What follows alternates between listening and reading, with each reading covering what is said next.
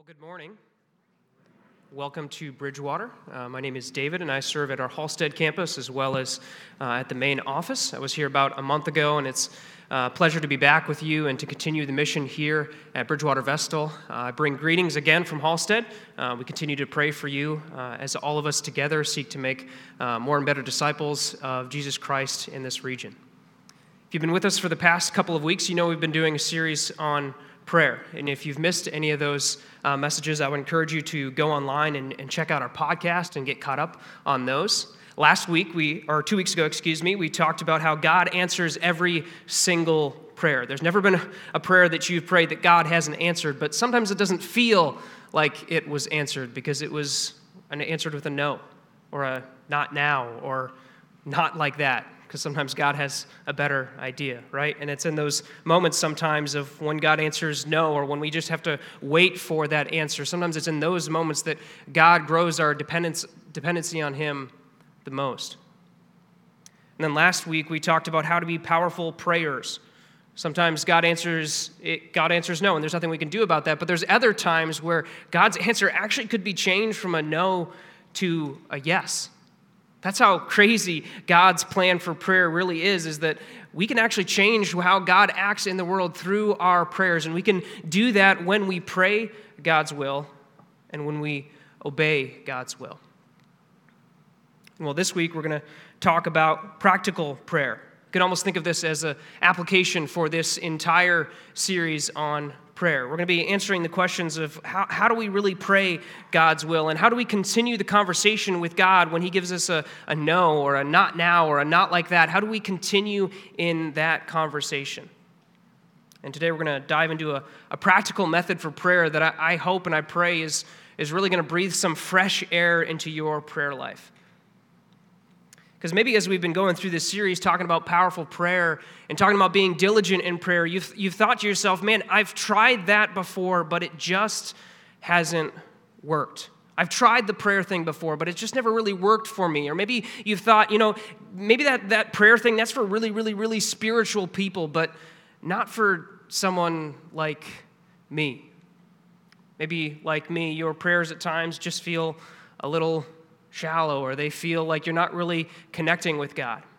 Maybe it feels like at times that your prayer life is more like a laundry list of things that you just hand to God that you'd like Him to do, and it doesn't really feel like you're connecting with Him, and it feels like maybe your conversation with the person who takes your order at Dunkin' is more lively than your conversation with God.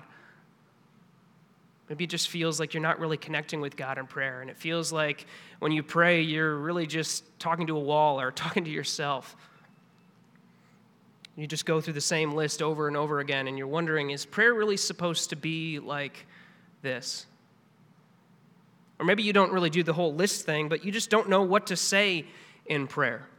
Anytime you go to try and pray, you just have no idea what to say, so you just repeat what you've heard other Christians say when they are praying and hope that that's okay, because you just don't know what to say. Well, if any of that connects with you, I want you to know that you're not alone. I'm right there with you, and so are probably every single other person in this room. And here's the good news for us this morning. For all the times that we don't know what to say in prayer, for all the times that it feels like we're just going through the same list over and over again, there is a solution. There's another way to pray. Today we're going to talk about how we can change our prayer life through praying the Bible.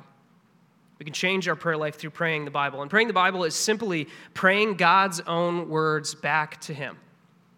That's all it is, praying God's own words back to Him. And there's a guy named Donald Whitney who actually wrote a short book on this idea. And here's the basic concept. You take a passage of Scripture, typically a psalm, but not exclusively. There's other great passages of Scripture that you can pray through as well. But you just take a passage of Scripture and you use the words of that passage to pray to God.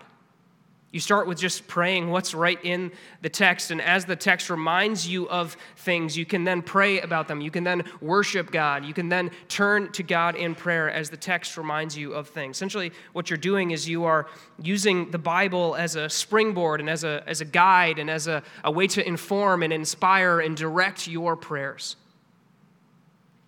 It's a very simple concept, but can really transform our prayer lives by giving us permission not to just pray through a list. I'm not saying praying through a list is a bad thing. I did that this morning. I do it often. But it gives us permission to also be a little more, I guess you could say, spontaneous in our prayers, to be inspired by what the Word says, and to pray to God, to thank Him for all that He is and for all that He does. And today we're going to see that I think praying the Bible can breathe life, it can breathe excitement, it can breathe power into our prayers by releasing us from praying the same old things about the same old things. It can give us words when we are lost in how and what to pray. It can give us permission to use the Scripture to direct, to inform, to inspire our prayers. We said last week that we need to pray God's will. And Brett said that praying God's will is praying in line with what He says in the Bible, right? But we have to know it's in the Bible in order to do that, right? Well, praying the Bible actually makes that really easy, doesn't it? I mean, when we're praying the literal words of God back to Him, we know that we're praying in God's will because His will is in His Word. It's not a mystery. It's right here. It's in His Word. And we can actually use those words to pray back to Him. Praying the Bible will help you take your prayer beyond just a conversation. It'll help you pray in tune with God's heart, and I think in the process, it'll actually transform your own. You see, prayer is more than a conversation because it's not just about what we tell God. It's also about what we tell ourselves when we pray. You see, God already knows everything, right? We don't need to inform Him about anything. But as we pray, when we pray the Bible, it's going to remind us of what is true, and that will enable us to approach God with our hearts and our minds in the right place. And so this morning, we're going to see two areas where praying the Bible reminds us of the truth. Two areas where praying the Bible reminds us of the truth. First, praying the Bible reminds us what is true about God. Praying the Bible reminds us what is true about God. Praying the Bible can help us make sure that what we think of God is actually correct and in line with what the Scriptures say. And here's why this is important, because our prayers really need to accurately reflect who God is, because we can't really pray to Him, we can't really praise Him for who He is if we are confused or if we've forgotten who He is and what He's like. You can kind of think of it like this. Let's say that after the service you come up to me and you tell me that you met my wife and you were really excited and you think she's a really great person, and you go on to describe my wife as a tall brunette who loves dogs. I would look at you cross-eyed and say, did you meet somebody else? My wife is short, she's blonde, and she loves cats. I'm not sure what's going on here. I would get a little confused. But you're not deterred. You go on to continue to praise my wife as this tall, brunette, dog-loving person. You keep going on and on about how great she is and how you can't believe that such a great person would marry an idiot like me. And while I would agree that I'm married up, I would still be saying, listen, that's not my wife, right? You would think that your praise of her, that you're talking well of her, should make both of us happy, but that praise is meaningless. It's based on inaccurate, incorrect information. And the same is true in our praise of God. We have to actually know Him in order to praise Him correctly. In fact, the minute that we veer from what's true about God, we're actually going towards idolatry. And so we need to make sure that we have a right knowledge of God when we approach Him. And so this morning, we're going to kind of take a look at what that could actually look like. And so if you will, in your Bible or on the screen behind me, we're going to be looking at Psalm chapter 100. You can turn there. Psalm chapter 100. We're going to look at an example of how praying through the Bible reminds us what is true of God and how we can actually do that. So let's look at Psalm chapter 100. I'm going to read the whole thing for you. It's only 5 verses. It's pretty short. Psalm chapter 100. Shout for joy to the Lord, all the earth. Worship the Lord with gladness. Come before Him with joyful songs. Know that the Lord is God. It is He who made us, and we are His. We are His people, the sheep of His pasture. Enter His gates with thanksgiving and His courts with praise. Give thanks to Him and praise His name. For the Lord is good, and His love endures forever. His faithfulness continues through all generations. And so this psalm reminds us of many things that are true about God, and we're just going to take a look at a few. It says that He is Lord, that he is creator, that he's good, that he's shepherd, that he's faithful, that he's worthy of praise. I'm sure that we could find some more as we dig through here. And in your prayer life, you could use a psalm like this to remind you what is true of God. We could start again with simply praying those words back to him. And as you are reminded of the truths that those words represent, you can then add in your own words and continue to pray and continue to praise God for who he is. And so I'm going to actually walk through this psalm verse by verse, and I'm going to just kind of give you an idea of what that could practically look like. We're trying to make this really simple. What would it actually look like to pray through this psalm? Well, starting in verses 1 and 2, they talk about singing and shouting and giving praise to God. And maybe as you read through that, you think about the joy and the gladness that are a part of your life because of what Jesus has done for you. If you're a follower of Jesus here this morning, God has taken care of your biggest problem. Your biggest problem was sin that separated you from him. And Jesus took care of that at the cross. And so maybe as you see the words joy and you see the words gladness, you think about the joy and the gladness that are now a part of your life because of what Jesus has done for you. We got to celebrate that this morning, right? We got to see two people who accepted Christ this week and two people who took their next step of faith. And there was joy and there was gladness on their faces, right? That's all because of what Jesus did. And so maybe as you read verses 1 and 2, you're just moved into worship and you're moved into praise as you remember how your life can now have joy and gladness. Or maybe as you read those verses, you hear the word song and you think of some of the worship songs that we sing here or that you like to listen to yourself, and you decide to just right there sing through those songs or pray through those songs. Just have a little time of worship right there by yourself. Moving on to verses 3 and 4. As you read through those verses, you might be reminded that God is your shepherd. It says that we are the sheep of his pasture. So maybe you're reminded that God is your shepherd, that he has always taken care of you.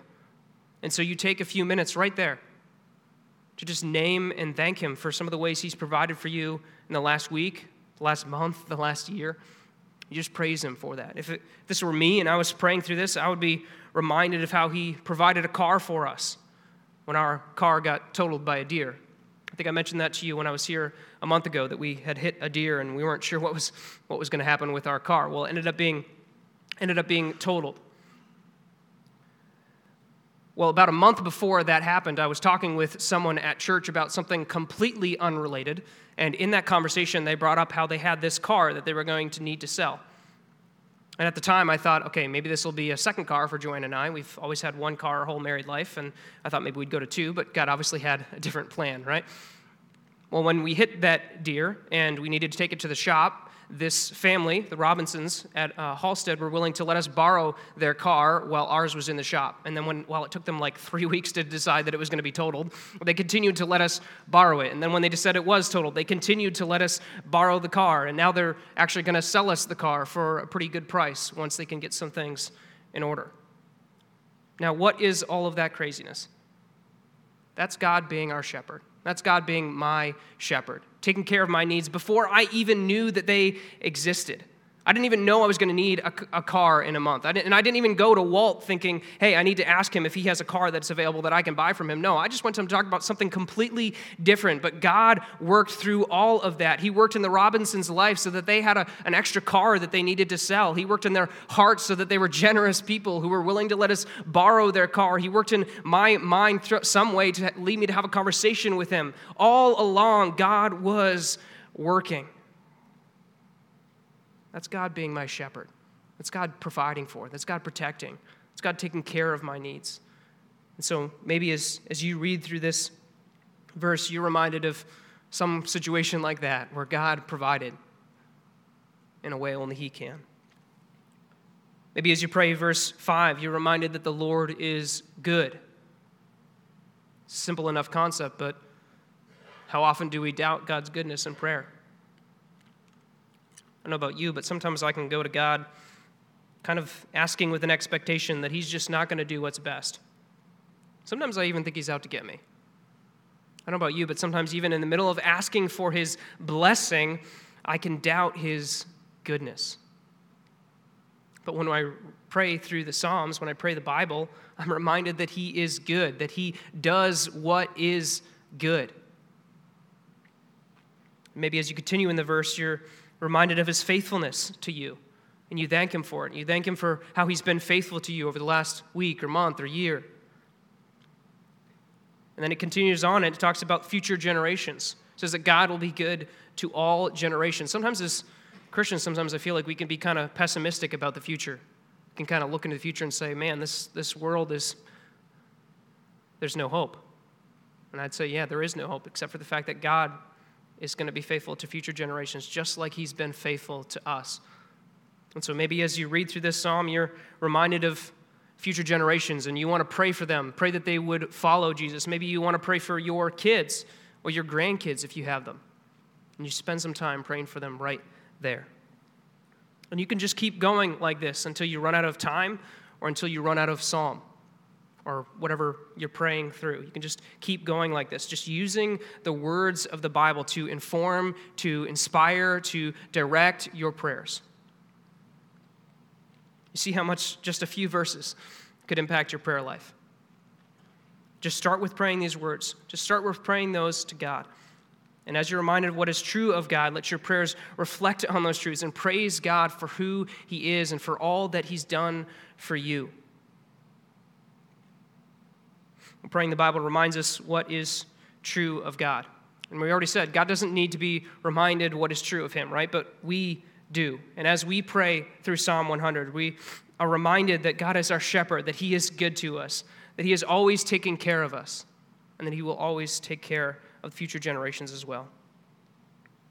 Well, not only does praying the Bible remind us what is true of God, but secondly, praying the Bible reminds us what is true of ourselves. Praying the Bible reminds us what is true of ourselves. And when we pray the Bible, it's going to remind us what is true of us so that we can approach God with an attitude of humility, an attitude of dependency. Let's look back at verse 3 of Psalm 100. It says this, "Know that the Lord is God. It is he who made us, and we are his. We are his people, the sheep of his pasture." So again, what does this say about us? It reminds us that we are made by God. It reminds us that we are his people. And here in Psalm 100, that was referring specifically to being part of the nation of Israel. But for us today, it reminds us that we are part of God's family because of what Jesus has done for us on the cross.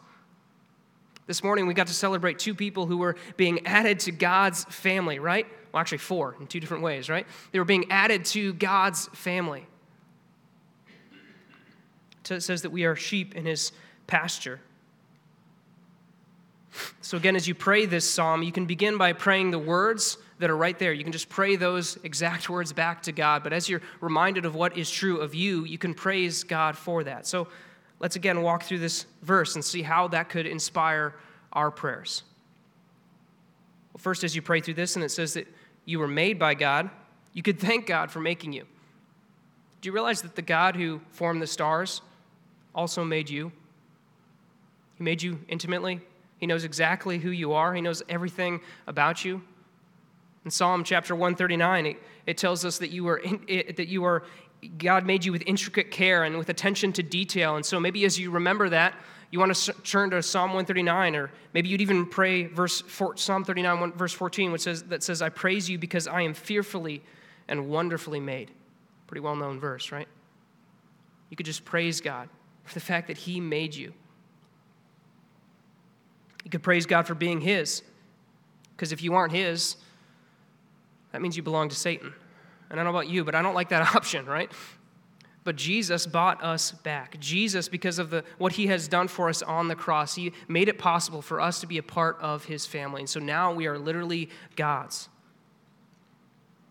So you can praise him for being his. And maybe as you read verse 3 and you come across the word sheep, you think about your friend who's a farmer and who's really struggling this year. And so you just spend some time praying for him right there. That's the liberating thing about this method of prayer, is that you can pray for whatever the Spirit brings to mind as you are reading the verse. Yes, I understand. Psalm chapter 100, verse 3 is not talking about your farmer friend. I understand that. But if the Spirit brings him to mind while you are praying, you can spend some time praying for him right there. It's important for us to be reminded what is true of us, because living in a fallen world, we're going to be told all kinds of lies. All kinds of lies about who we are and what we can do and what we should do. The world is going to tell you that you're good, that you can make it back to God on your own, especially in our American independent way of thinking, right? We don't want to be dependent on anyone else. We want to think that we can do it on our own, that we can make it back to God on our own. We can just pull ourselves up by our bootstraps and make something of ourselves. But the Bible paints a very different picture of who we are. It paints a very different picture of the human condition. It says that we're needy. It says that we're weak. It says that we can't make it back to God on our own. It says that we desperately need Him both for salvation and for everyday life. One author put it this way: weakness is the window to strength. Confessing your inability produces hunger for the power that is only ever found in Jesus. He goes on to say this. I think this is so good. Our problem is not our weakness. God's grace is up to the task. Our problem is our delusions of strength that keep us from seeking the grace that strengthens us in our weakness. We don't like to be weak. We don't like to think of ourselves that way, and we certainly don't want others to see us that way, right? So we act as if we know things that we don't know, and we don't ask the questions that we need to ask. We act as if we can handle things that we cannot handle, and we don't seek the help that's available. It's all a failed quest for the self-congratulatory glory of independence. But we are not independent. None of us are. We were not created to be dependent. We're not created to be independent. We were formed to be dependent on the one who made us, and we were recreated in Jesus Christ to be dependent on His grace. Listen to this. God does not hold you to a standard of independent strength. God does not expect of you what you do not have. He knows who you are. He is never shocked or dismayed by your weakness. He has moved toward you in grace because you are weak, and you have no hope in life or death without Him. The person who is shocked and dismayed by your weakness is you. It bothers you. It embarrasses you. It makes you want to hide and cover yourself. It causes you to pretend in public and to deceive yourself in private. Your weakness will drive you crazy unless you understand the gospel of Jesus. And what is that message? It's the story of a strong and able Savior who showers His powerful grace on people who are fundamentally weak and unable. He confronts you with your weakness so you will run to Him for strength. He calls you to mountains too big to climb so that in your inability you will look to Him. He leads you to taste failure so that you will find your hope in Him. He works to prove to you you are weak.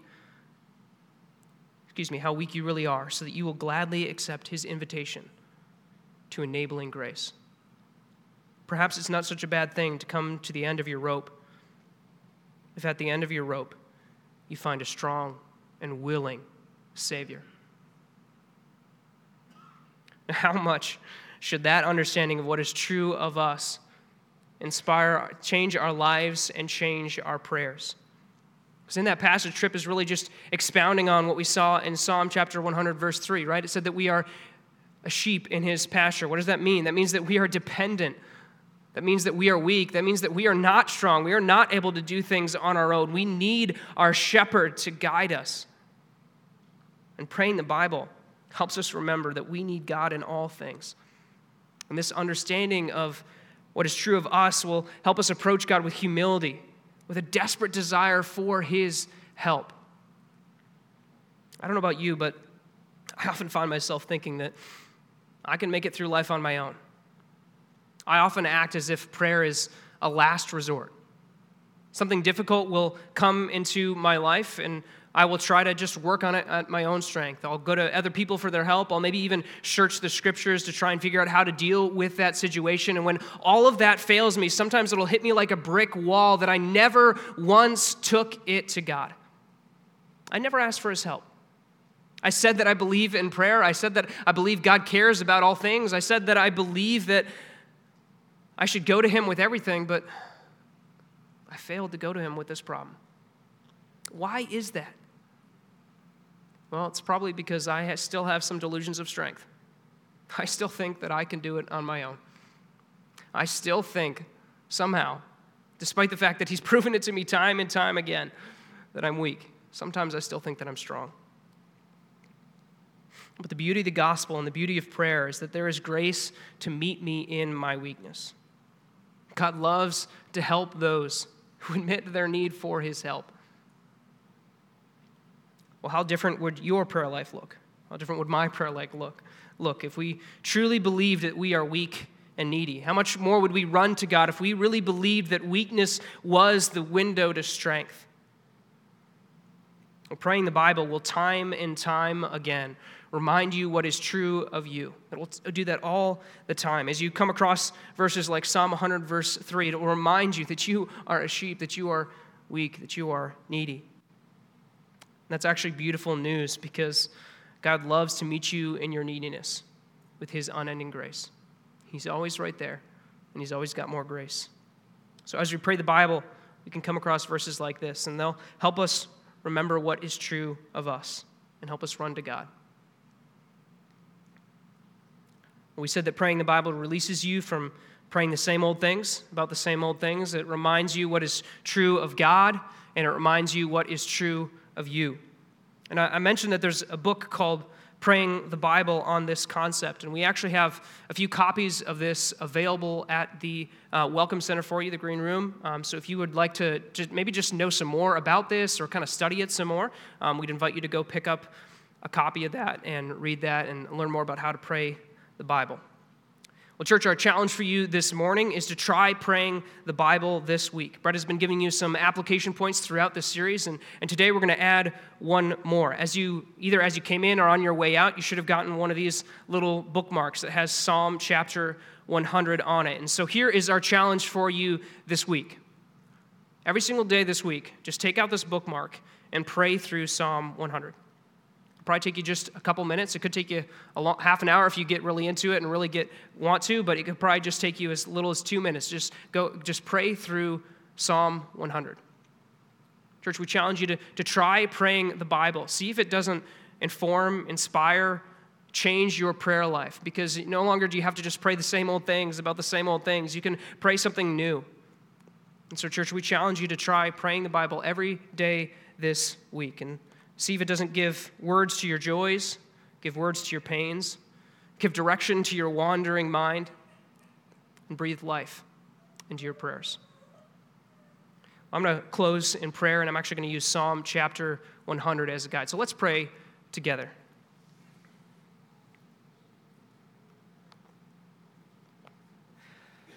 Lord, thank you that we can shout for joy to you.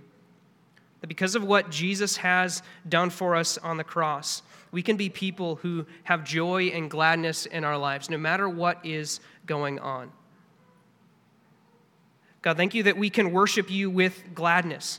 God, thank you the gladness that's a part of our lives because, again, of what Jesus has done for us. Thank you for the gladness that we could have this morning as we celebrated two people who took their next step and accepted you as Savior, and two other people who got baptized and took their next step in following you. God, that is so exciting. It's so fun to watch people take their next step. Thank you that we can come before you with joyful songs, that we aren't a people who have to be solemn all the time. We aren't a people who have to be sad all the time, although there's times for those. But we can be people who have joyful songs, again, because of what Jesus has done for us. God, thank you that you are God. There is no God beside you. You are the one and only God. Thank you that we don't have to worry about you competing with anybody else. Thank you for making us. Thank you for making us specially and individually. Thank you for making us part of your family. Thank you that we are yours. And thank you that you are our shepherd. Oh God, there's been so many times where you've led us through valleys that sometimes we didn't want to go through. But the whole time you were with us. You have always been with us. You've always protected us. You've always provided for us. You've always taken care of our needs. God, help us to come before you with thanksgiving, to come before you with praise. God, thank you that you are good. Oh, God, we're not. So often we fail to be good. But you are good, and you do what is good, and your love endures forever, and it endures through all generations. Thank you that we can trust in that, and that we can celebrate that. Then, no matter what goes on in our world, we know that you are good, and that you are faithful, and you will continue to be so. God, we thank you so much for your word. We thank you so much for Jesus, and for all that he's done for us, and all that he's made possible. It's in his name that we pray. Amen.